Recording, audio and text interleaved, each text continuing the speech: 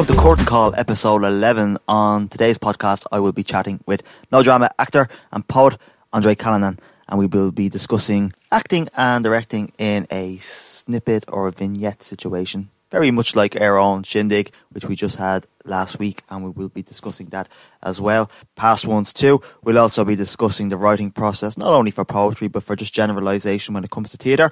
And we'll also be discussing director-actor relationships, overcoming shyness, radio plays, and looking forward to the future. And I am delighted to say our guest on this week's Curtain Call is Mr. André Callanan. André, hello. Lovely to be here, Sean. Thank you very, very much for joining us, André. I know you're busy, and I really appreciate you taking the time out of your day just to have a few words and have a bit of a chat, just basically around your experience with No Drama, the Shindig. We just had a Shindig, and just me and you working together in the Shindigs, between an actor and a director, kind of forming a good working relationship, and methods for Shindig pieces and just general stuff when it comes to actors and directing as well. And I'll talk about some of the writings you've been doing as well. Me and you have had many discussions over the last year or so about how you wanted to write, and how you had some ideas, and basically just banter between the two of us and just conversations about ideas and just creative ideas that were kind of flowing, and just sharing that experience of the writing process. And we'll just talk about you coming into No Drama, basically, I guess, overcoming shyness in a way. You were pretty in your shell when you joined us about a couple of years ago, just under a couple of years ago. Very and much basically, so, yeah. We'll just talk about general theatre and general inspiration and stuff that you find engaging in the world of theatre and the world of acting and writing and all of the above. So first of all, welcome. Thanks for having me, Sean. Always a pleasure. And I'll just touch on the Shindig because we just had a Shindig and it really was fantastic. This was our second time doing it online. Just want to say a big thank you and congratulations to the guys who submitted pieces, to the directors and the writers and the guys who acted. And they really were fantastic. Really pulled the blind arm. Renee and Malcolm put it all together this time around and really did a fantastic job. And it's really starting to grow. It's gaining momentum. We probably will be doing another one online this year, maybe two. That's still to be confirmed. Question mark over that one, but I think we will have to do it online for the foreseeable anyway. And it's just, you can see people really starting to grow and become comfortable. I think some people had doubts and maybe, I don't know, maybe a little bit trepidation about doing things online, especially when it comes to film. And we were very restricted the last time, and I think we might have even been a little bit more restricted this time. Definitely, yeah. I mean, you could go outside last time and gather in small groups.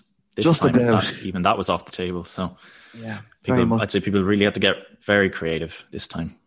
Yeah, and the guys who were involved really did. I know you weren't involved this time around, but I will talk about the Shindig because you have acted in 3 of my Shindig pieces, and we'll touch upon that, just the relationships behind the characters and just a general Shindig kind of overview. Because when you joined No Drama, you were very shy, as I said. I had met you previously at the workshops and kind of was introduced to you, but it was the auditions for Gaslight, and I wasn't involved with the production per se, but I was there in the school at the time, just helping out with the audition process. I think I've told you this story before. Me and Kate basically eavesdropped on your audition. I remember it well. And I remember we were like, here's the new guy. Let's see if he can bring the goods to the table. And I was just looking at you, and you were very quiet, very shy. It wasn't even that you were intense, but you could see you were kind of a deep thinker. And I was like, this kid, as I said, this kid's going to be good. You know, he's going to bring the goods. And he did. We were like idiots with glasses up against the door, like chuckling, like, ooh. But it is an image for you. But it really was fantastic. And I remember saying, like, Bagsy in for the Shindig, because we had a Shindig coming up a couple of weeks later, or a few weeks, maybe a month later or so. Acting for the first time is quite intimidating. And it's a unique job, acting. An actor must be able to draw on his or her own experience to relate to a fictional character, and then, in a sense, bring that character to life.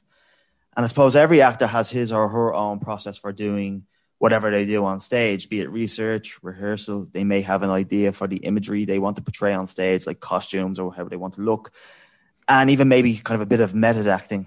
But it's all still very much a process, and being authentic does not come away, and it doesn't come from like a step-by-step blueprint. It's rather, I guess, not to sound too cheesy, but it can be an emotional or even a physical journey. And this is critical for a director, and particularly from my standpoint in this instance, to understand if he or she is to work with the actor. And you very much lived up to that statement. I have to say, not to sound like I'm kissing your ass too much, but it really was wonderful, especially for someone who was so new to the process. Now, I know we'll talk about some of your past maybe situations with acting, but No Drama kind of was one of the first kind of areas where you were on stage and in a piece on stage, no matter how small or big, it's still a stage, and you're still portraying yourself to an audience. So I'm going to let you take the floor there on that one. Yeah, I mean, even from basically what even got me into No Drama in the first place, I knew I was quite shy. It'd been something I'd been, trying to, because I believe that at the end of the day, and everyone can change. I don't have a fixed mindset. I have a changeable mindset. So I really decided I would work on this. And just thinking back to when I was in secondary school, I was in one production of The Field in secondary school. Oh. And I really enjoyed it back then. So I thought, look, theatre is something I think I could get behind, and I could maybe use it as a way to meet people and do things I wouldn't normally do, move in ways I don't normally move, speak in ways I don't normally speak, get more comfortable just projecting not only a character, but you put some of yourself into it as well. So I'm here on stage, I'm projecting myself to the world, and I figured that would be a really nice way, a really there's a lot of avenue for growth there. So that's what kind of drew me to No Drama in the first place. And I remember the first workshop I was going to, I had trouble finding the school. We all done that. That happened to me too. Yeah. And I remember I walked into a pub to go to the toilet, and I was just thinking, look, will I just leave this and go home? And thank God I didn't. Bloody hell. Thank God for us as well, because we wouldn't have never met you. But because it's been so transformative, like my experience here, I've met so many people and done things I didn't think I'd be doing. And I found a new passion, I have to say, with acting. You'd be surprised how many people get lost on the way to the school. It's like we're like a mirage in the desert. People can't see. Yeah. People upon us come in. Only for you sitting outside. Yeah, and I actually wasn't there that night, but because I remember well. It is, and as I said, we loved having you, and it was great because we love in No Drama. It's excellent when you can bring people in, and everyone is fantastic, and everyone brings their own thing to the group and to the table and all. And again, I don't want to sound too patronising. You can tell straight away, I think, if someone is going to be good, and that's why I was like Bagsy for the Shindig. I wanted you for the Shindig. Because I was like, this the way you were kind of, as you were talking about, you moving in a certain way and bringing something to the character in a way. It was kind of instinctive. You can kind of pick it up. And you could tell you were very passionate about it, very eager. You wanted to learn. And from a director's standpoint, that's always a wonderful thing. When someone wants to be there, they want to work, they want to learn, they want to bring something to it. No matter how big or small the production is or fleeting, the play. The Shindig for us is important, but it's not the most serious thing all the time. It's very fun a lot of the time. It's really just us basically showcasing some of our actors, some of our pieces, and bringing everything to the table as writers, as actors, as directors, as techie people. I think it's a great springboard. I've always said that the Shindig really is a great springboard to feel your way through and to experiment and to throw something out there and see if people like it. I just remember you just hit all the nails on the head. I was like, he's one of us. He's good. 100%. Yeah, especially even when you're getting on stage for the first time to do it in a Shindig. I think it's the perfect breeding ground, or to grow the culture of your acting ability. Very much.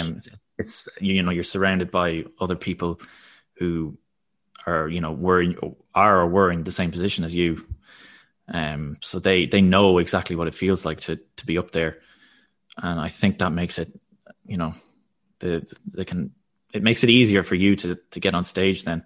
Yeah. Because how did you find going on stage that first night? Because you were very nervous.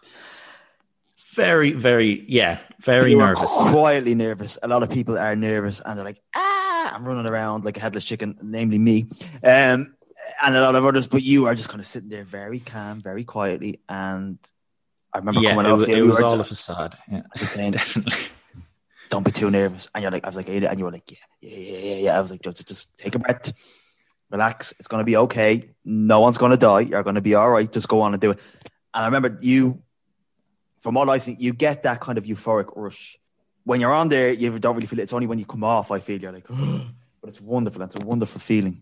It's always, you're most nervous just before going on. And when you're actually on and just starting off, very nervous as well. But when you get into it and you're on there and you're like, actually, yeah, I know what to do now. Yeah. Then you can carry on. And then you have the rush afterwards where you're like, yes. And for me, after that first one, I was ecstatic. I couldn't believe what I'd just done. It took me a year before doing that first shindig, and then showed me myself a year in the future. I wouldn't have believed that would have been me. So that's fantastic, because I think if we're going to be doing it online, we have a lot of people expressing interest in kind of submitting pieces for the shindig, and it would be wonderful. The more pieces we get and the more people interested, the more we can grow it, especially if it's going to be an online thing. And then, of course, we will be going back to a live theatre, live stage situation as well at some stage. And it would be wonderful to bring something new to that once that kicks back off. So your words of advice there was fantastic. And hopefully it can inspire some people maybe who have never acted in a shindig or have always been a little bit scared to do it, to say you can't do it. And if you put your mind to it, you can really do anything, because it's hard to direct shindig pieces as well. And a lot of people might say, really, they're only small, they're short. But a common mistake among directors is simply telling their actors things like, give me more of this, give me more anger time. I think those directors seem to think that by asking for an immediate result, they're going to get something natural, which they don't. I always like to let the actors kind of feel their way through it. They, as directors, and I've worked with directors myself and seen even other directors directing actors, they don't always remember that acting is a process, and they, as the director, should nurture that. Speak to your actor, join them for a moment on their journey. Not to sound too kind of corny again, but it is a journey in a sense, and a director shouldn't be a demander. Now, sometimes maybe you have to demand things, but they shouldn't be aggressive in that. Or again, it has to be nurturing. They have to work with their actors and be able to express ideas, develop ideas and emotions, and direct them toward the one desired goal, which is to have the piece good, and if great, if not good, and bring whatever the script is to life, help construct the scene and break it down with them. I don't know, maybe some people say analyze the situation from a viewpoint of the character, which is important. But again, I just like in the process, a lot of people kind of, when I'm directing, sometimes think I'm kind of quiet, and I am a kind of quiet director. I don't overly force myself on the actor. I like to let them take the lead sometime and just kind of, especially with first-time actors, because I like working with first-time actors and people who may not have a lot of experience. It's a springboard, I said, to get them the confidence to go on stage. And I like to kind of let them have their viewpoint and have a discussion. It's not always a dictatorship where it's like, I want it done like this, it has to be done like this. Sometimes you have to be a little bit like, especially with jokes and comedy situations, read it as it is, because otherwise the joke may fail and not everyone might get it. But in most circumstances, I like to let the actor, maybe not completely freestyle, but it's a two-way streak. I like to let them work with it well. Did you feel like that when you were working with me? Absolutely, yeah. As an actor, you may have a total viewpoint and say I was a total tyrant and a total idiot. And, I wouldn't say that now. No, you were very patient with us. Yeah, like you said, especially the first time we would read it and just get comfortable with it first. You let us adopt our own kind of natural way of saying, reading the script and acting out the script before you jumped in and said, before you jumped in with your tips and ideas and direction. I think that was important for us to find our footing first before moving on. Yeah. Well, thank you. I really appreciate that.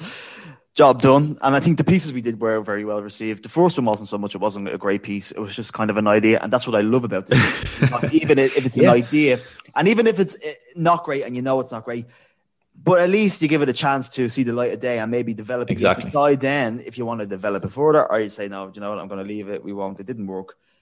A lot of people are scared to do that. And it's not that I don't respect people who are so uptight and are so terrified of their work that they're afraid to get a bad review or a bad critique. And I don't mind that at all. I like people being constructive with me. I don't think people don't need to be abusive and rip it to shreds. They can, but that doesn't help anyone. I think if you didn't like it, you should say so, be constructive about it. This is what I did like about it. This is where you could go better next time. And I think that's what it should be about as a group, and we are. And I think that really does help in the long run. I would say to people, don't be scared. Again, don't be scared to go on stage and act in something. I mean, if it's something you like and want to do, if you don't like the piece, obviously don't do it. But if you find something within it that you can bring and help extend your own acting chops, I would say don't be scared. Even do it. Even if you might think it's a complete failure, but even if it will lead to something better down the line, the next one or the next kind of workshop, you can do something better, work on ideas. I guess it's just another extension of the creative process. Yeah, I mean, the Shindig's the perfect place to experiment. Yeah. I can't think of anywhere else where you could. You really have free reign to experiment. So, I mean, as long as you keep it to a certain length and so on. Of course, yeah. But I mean, you can try any idea you have. You can try, and the Shindig's a great place to put it in and gauge your reaction.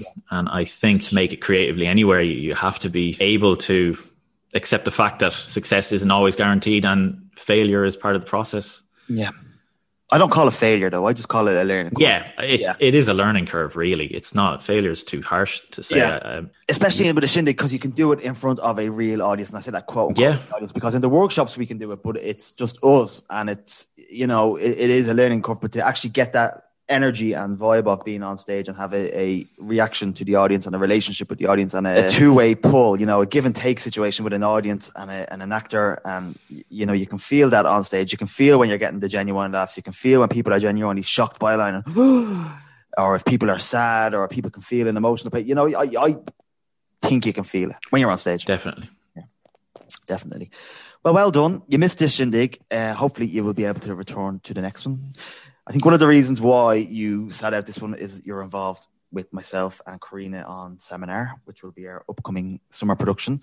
And we will have more on that down the line on Curtain Call. And the more news and more details, Seminar is scheduled to go ahead in the summer. And we will keep you up to date. We want to devote more time for a couple of podcasts, hopefully, just to discuss the play with the cast and with Karina and with everyone involved as well. So we look forward to that. If you want to add a couple of little tidbits about Seminar without giving too much away, please do. How you find the experience so far and just how you've come into, again, your own. This is your first time in well, no, it's not actually. You were in Gaslight, but you had a small part. This is your first time in a bigger part in a No Drama production. Yeah. First speaking role, yes. First speaking. Did you not speak in the last one? I thought you spoke in Gaslight. You might have said hello. I snuck in a little word. You looked the part, though. You and Terry did look the part, I have to say. And that's excellent as well. But go on, sorry. No, it's been really good to have, especially now in lockdown when people are stuck in and you don't have much to do at all. I mean, this has been something to give a focus to, you know, to dedicate time to and kind of work on as a project. I think a lot of people are lacking that right now, and to be able to go in and do that and feel like, you know, you accomplished something today, you know, whether it's rehearsal or learning a line, and to see it moving forward each time. I think it provides a great avenue for just not even getting out your frustration, but focusing your energy. That, you know, everyone has so much pent up energy. I think pent up energy, and where does it go? You know, and this is some place to put it. Yeah, Jinx, you owe me a Coke. There's a lot of uncertainty, and I think that's one of the most frustrating things about all of the aspects across the creative arts and the creative world and the theatre world, especially now, is what is going to happen. Where is it going to go? And I keep saying this. I've said this on many podcasts. I even said it on a radio interview I did a couple of weeks ago, or last week.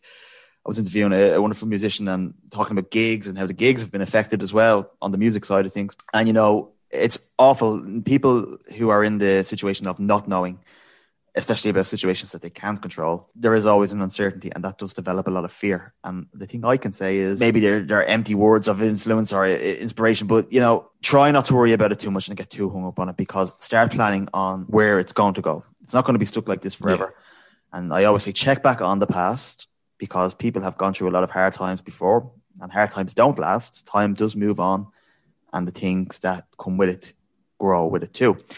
And there will be a place to go. We will be back in the theatre. We will be back on 100%. Stage. We will be able to do all that again. So start planning now, even if you're in your free time, instead of turning it into fear or energy or wasted energy, I always say, because it's very easily said than done.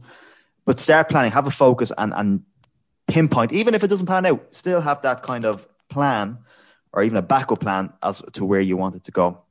But I think a lot of us are doing that. I mean, we're still doing the Shindigs. We didn't just roll over and say, oh, we're not doing anything anymore. You know, we've adapted, we've done alternative things, and we've tried to accommodate people the best way we can as possible.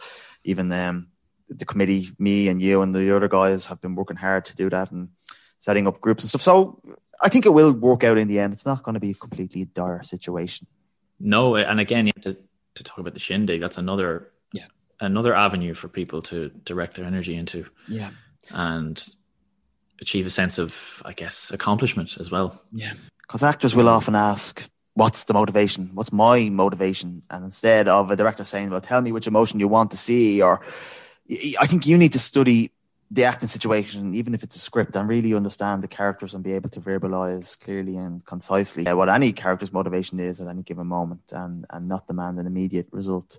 And I think that transpires as well over to the planning of it all as well. Instead, stay motivated, and even if you're directing stuff online, still point the actors towards the given goal. Yeah. I learned early in my movie career, very early, the first major role I had in the movie, which was a movie called Street Smart. And I worked with a director named Jerry Schatzberg. Jerry didn't give me one line of direction, stood back and let me do my thing. That's the kind of director I like. There are some directors who need to guide you through minutiae. They just make you nervous, make you feel like, I don't know what I'm doing up here. I remember writing one director a letter once after having done this picture saying, directing isn't really what you're doing.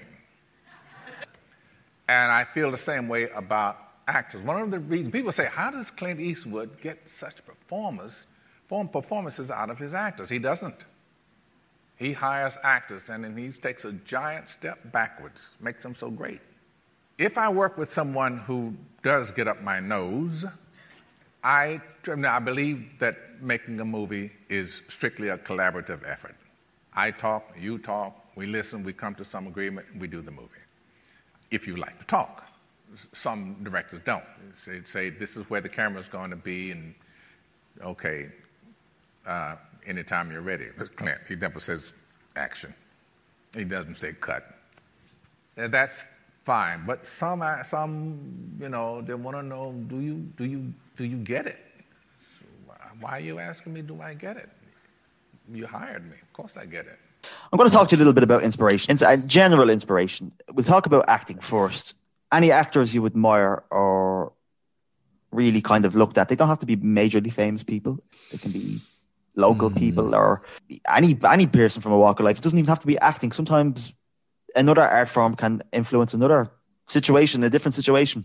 I really love someone who probably I would have kind of empathized with, or, who really inspired me. David Byrne from Talking Heads. Like he's spoken about, how much he experienced shyness as a child. He was extremely shy.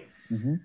And he did one interview, I think, where someone asked him, well, if you're so shy, how do you get up on stage? Mm-hmm. How is that something you ever thought about doing? Is he always this enthusiastic, Tina? Does he bubble over like this and just set the world on fire? I guess he's organically shy. I gotta write that. Are you a shy person? I'd say so. How on earth then do you get up in front of people and do this? I mean, do you flog yourself into it? Are you not an extrovert? No, I always figure I don't know the people. I get really nervous if there's friends out there. To him, it seemed like an inevitability. In order to express himself, he had to get up on stage because he wasn't able to do it in everyday life. And he could get up there and, like I said, move in ways that he wouldn't normally say, things he wouldn't normally get to say. And that to him was expressing himself and letting it all out there. And we're big Talking Heads fans anyway, me and you. Oh, huge. One of our bonding things over stop making sense. I think once we figured that out, I was like, I think we're going to be lifelong friends. Greatest concert film of all time. It's never even never mind the fact that we directed each other or acted in or worked with each other. We like to talk Heads. That's cool. Yeah. We're set. That's all we need. That's all we need. Yeah. Excellent. And I want to talk to you a little bit about writing, because a lot of people may know, some may not. You have started to, I don't know, maybe you've just started showcasing it more. And as I said at the top of the podcast, me and you have just had discussions about writing and what our influences were and just general ideas of writing. You often ask me, what made you write that? And what made you make that character this way? And what made them say that? And that was another thing I liked about you. You're very inquisitive. And not in an annoying way, like, why is this like that? And why? Meaning, like, you really were like, what? You took an interest, like, well, what's that about? And me with you too, you know, from the director's point, but like, so what made you move like that? And you have started to write some wonderful, wonderful poetry. And I am a little bit of an amateur poet myself. I told you I've used to do pieces when I was a kid and do radio stuff, book reviews and poetry readings and poetry reviews and stuff like that. But your poems are fantastic. Really, really good stuff. And I won't go too deep with you on the inspiration behind it and all of that. But what made you start writing poetry in the first place? Do you know, it came from, I realized I wanted to be someone who did create things. I wanted to have some kind of output, and I thought about writing theatre pieces. I will one day actually write a shindig piece. I will definitely get to that. I'll hold a gun to you. I have an idea in mind already for the next one, possibly. Hold that thought. Watch this space. Yeah, anyway, but with the poetry, it was more that, well, what can I create now, and what will. It's very hard to describe actually how, but I sort of had a feeling that I wanted to put into words, and you just get, I took it up on myself one night. I'd seen Shivy writes a lot of poetry. Absolutely wonderful stuff. Excellent poetry. That was sort of the inspiration for me to put pen to paper and see what I could sort of pull from whatever images or feelings were in my mind at the time. Yeah. Excellent. No, really, really good stuff. But go on, continue if you want to. Yeah, and I took that inspiration, and I just wrote out this one poem about dealing with negative thoughts that enter your mind, and you're describing the feeling of how they bounce around your mind, and just basically just trying to conjure up images for the reader, and that became the poem, and I threw it out there for the world to see. And it kind of gets addictive then. You have other ideas that you want to write about, and you don't even, when you start writing the poem, you don't set out to go from start to finish. You just write until you feel you've explained whatever it is you're feeling at the time adequately, and then that's your poem. Excellent. And I would advise people to check it out. Do you think you will ever try and publish a book, or do something in the sense of having it even a broader audience? Look, I'm not I wouldn't be a master critic or a reviewer. I have done, reviews and stuff in the past, and I've been a member of Poetry Ireland, but it's worthy of publication. Well, right now I actually want to read more poetry, because I sort of started it having seen Shivy's poetry, but I really wasn't kind of well versed in the whole world of poetry. I hadn't really read any since, everyone read it in secondary school. I hadn't really read any since then. So I kind of want to explore and see different writing styles and figure out, is there, so, you don't want to get caught in your own one style. You want to be constantly changing and evolving and. No, it really is great. And we have the Bring Your Own night coming up on the 22nd of March, and we do them every couple of months. Do you see yourself ever doing one on the Bring Your Own night? Hopefully you will. I actually hadn't considered that, Sean, but that is a really good idea. Yeah. You see? I will. I'll try and influence you there and get you to do that.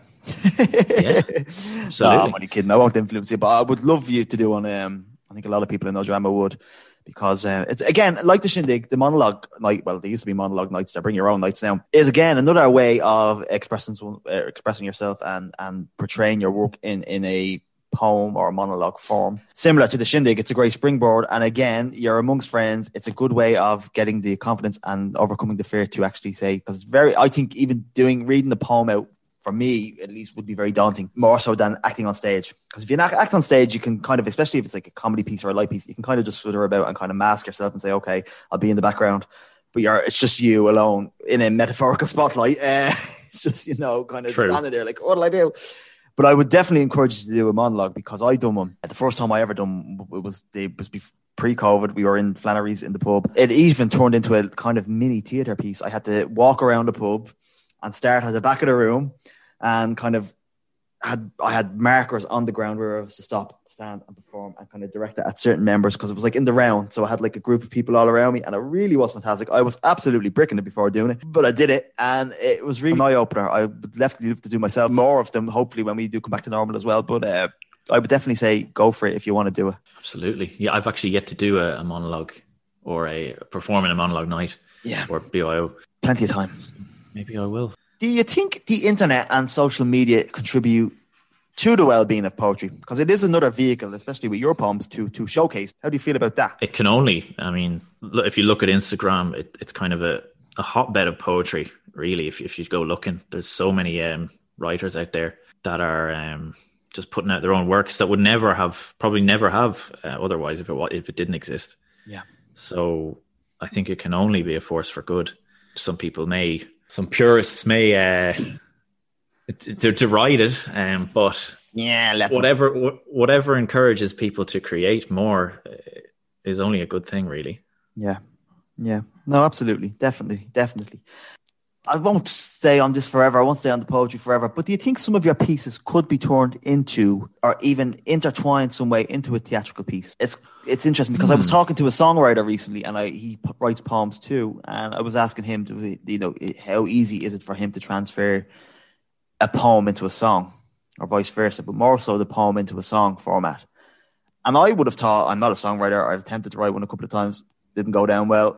I'm not again, a purist on these situations, but I would have thought they kind of came pretty hand in hand. And it turned out for him, it didn't. And it got me thinking about, again, just reading back on some of your poems and others as well, even the likes of Shivy's and stuff, kind of, when you're reading them and even you come across a line in one and be like, that would make a great line in a theatre piece, or, that would be a great opener to something. And you could adapt it some way or intertwine it. And some people have done it.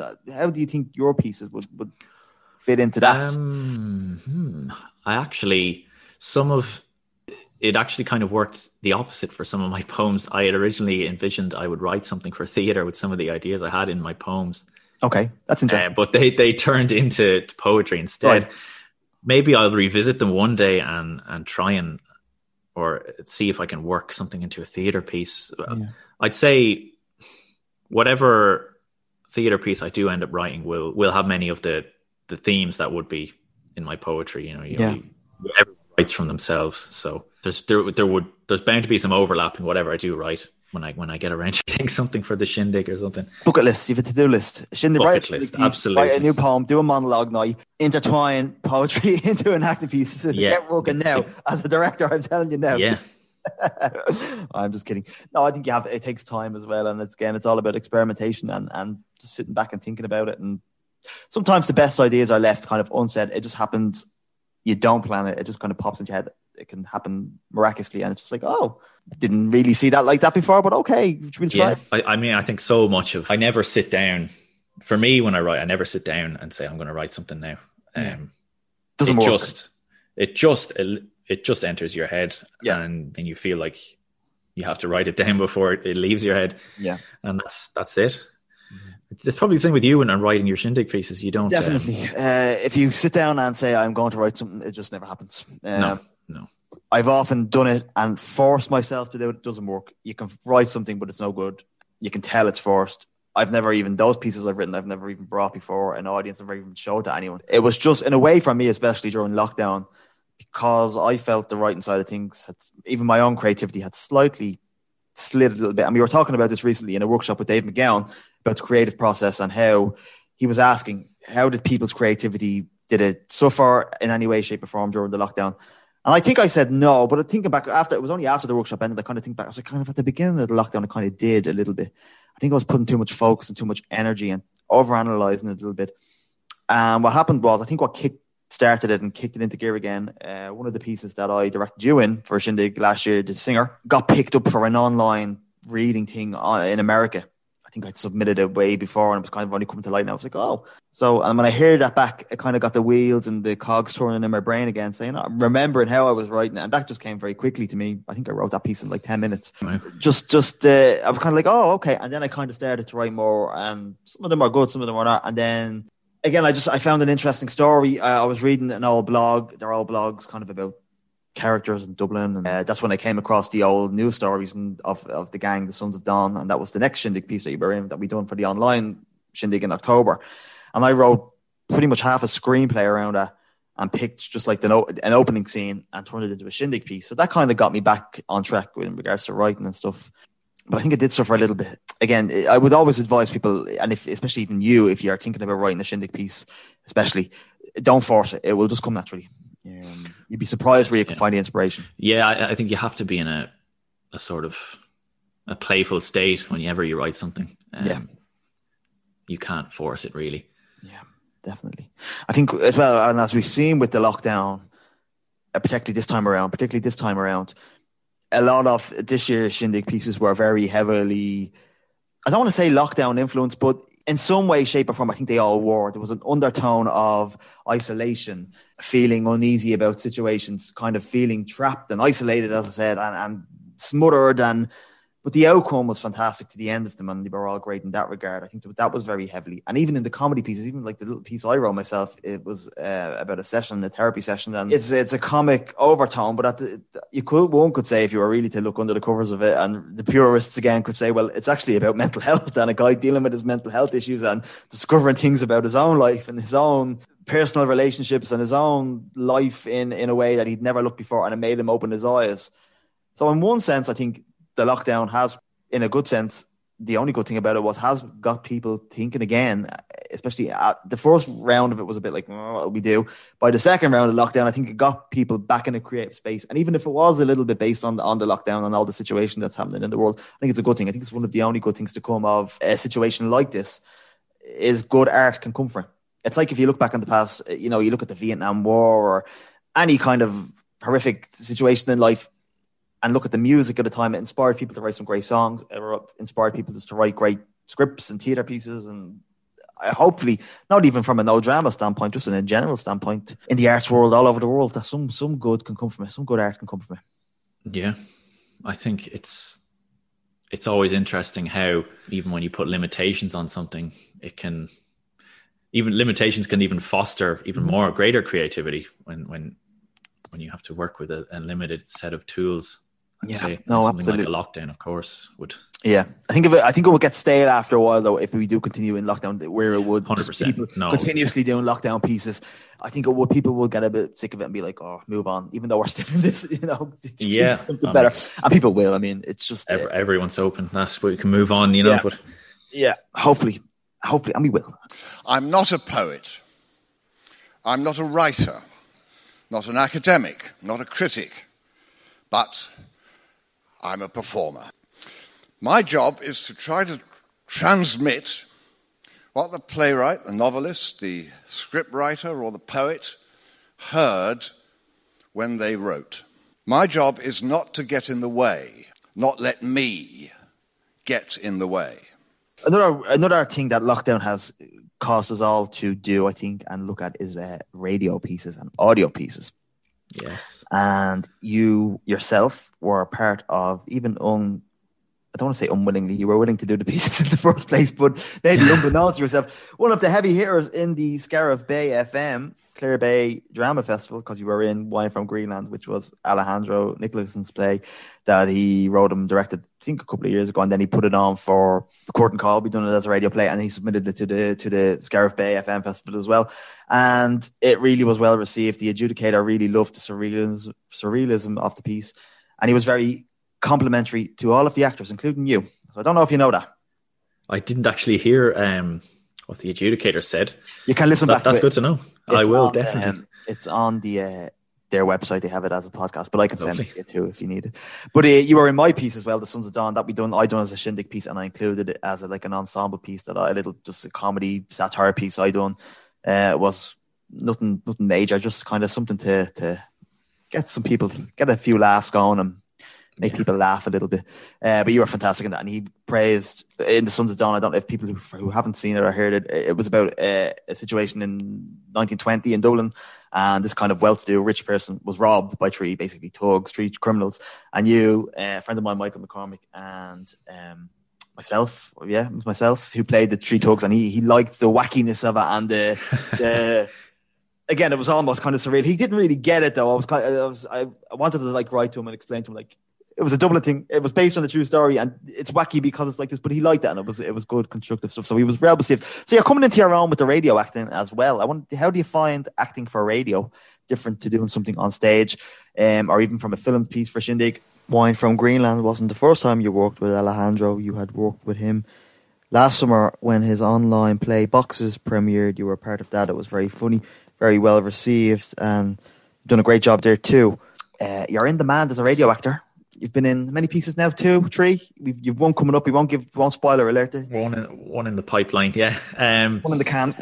Yeah, I do enjoy the way it can come together. So you can do this in like it's a shorter time frame to actually create a radio play. It's nice to be able to put something out there. So I don't want to say so quickly. It's not thrown together, but obviously it's just the voice you have to work on. Yeah, it's nice to be able to have that output there. Of course, everything's like I have no experience other than none of us had, other than the radio plays. Yeah, we all had to adapt, but it's really fun, and it's something you can do from the comfort of your own home. Yeah, that's it. No, it is good, and I think even some of the pieces that I have done, I've only done one radio piece. Even as as you know, I'm a radio presenter, an amateur radio presenter, a part-time radio presenter, whatever you want to call it.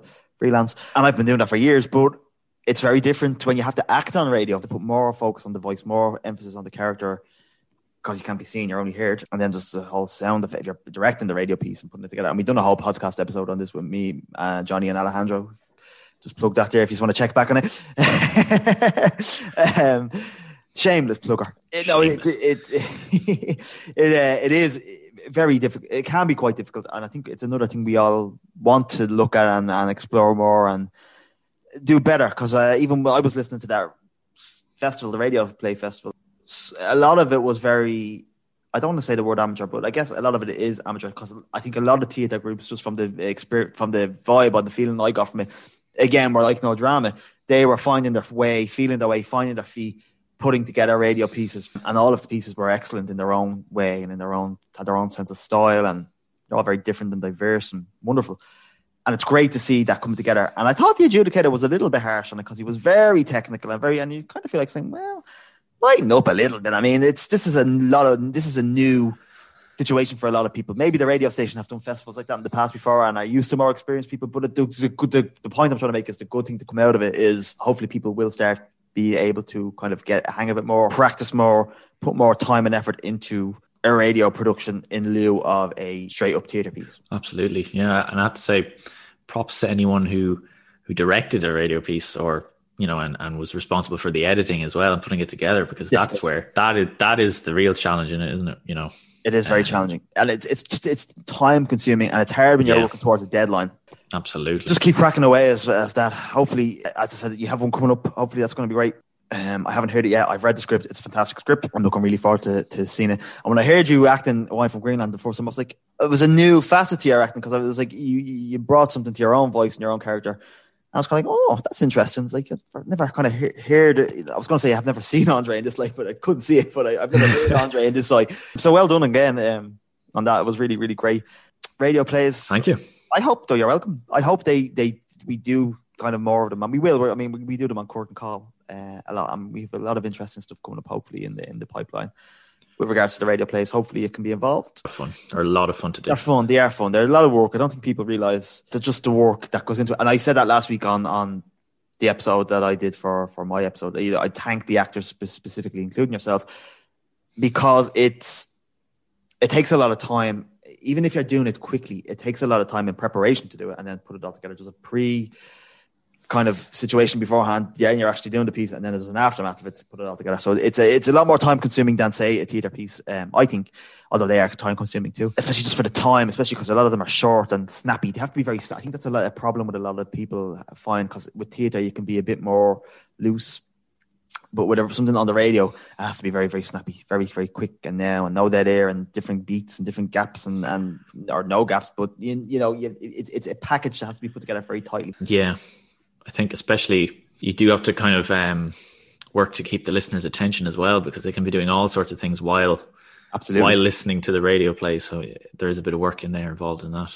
Yeah. Any advice that you would give to people to kind of make people keep their attention focused? Because people in this day and age don't have the best attention spans. I think, I mean, it's all in the rise and fall as well, isn't it? You know, moments of tension that's broken and builds up again. You can't have, you know, it all a 10 all the way through, but you can't have a 1 all the way through either. It has to rise and fall. I'd say that would capture people's attention the most. Rocky Point, Long Island, 1933. Guglielmo Marconi and David Sarnoff visit the birthplace of broadcasting. Radio's first castle was this rustic shack. In 1921, radio fans are all earphones listening to a pioneer station, WHN. Crystal Set explorers hear such performers as Miriam Batista, child movie star. One of radio's trailblazing announcers introduces what he calls a little peach from a Broadway show. The peach poses, as radio gets called everything from gag to gadget, at best a plaything and a fad.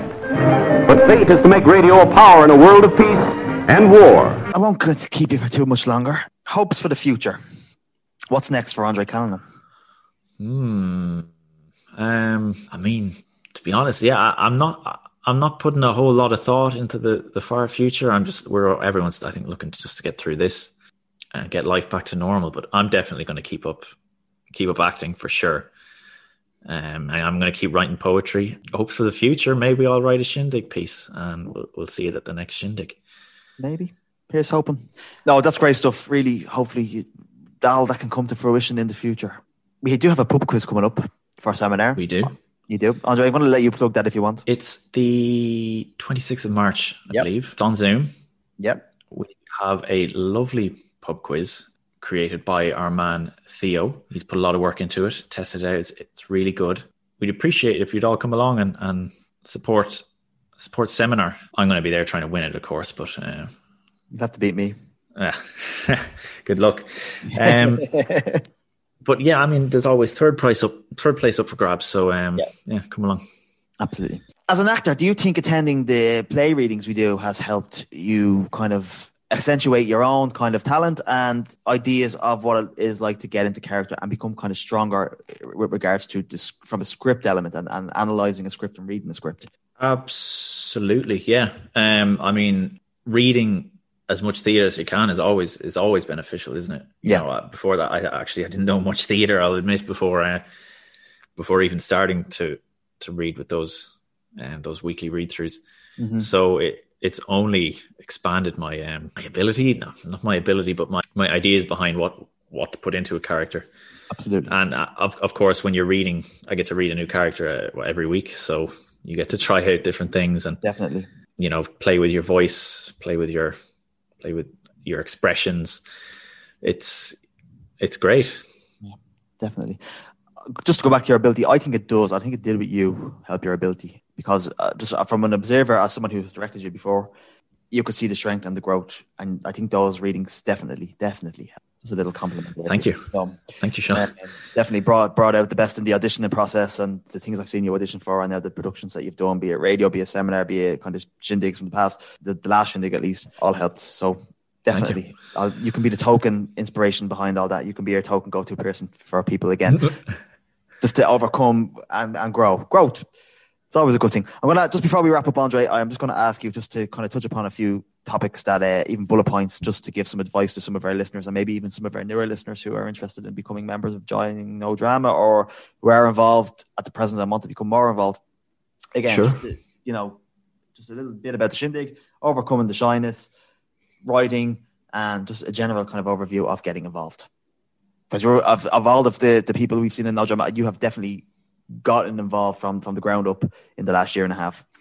Absolutely. I mean, when I got into No Drama, I've explained before, I was completely nervous, but I had that idea that I would just hit the ground running and just jump in and try and soak up as much of the experience as I could. And I was bricking it the whole way through, to be honest.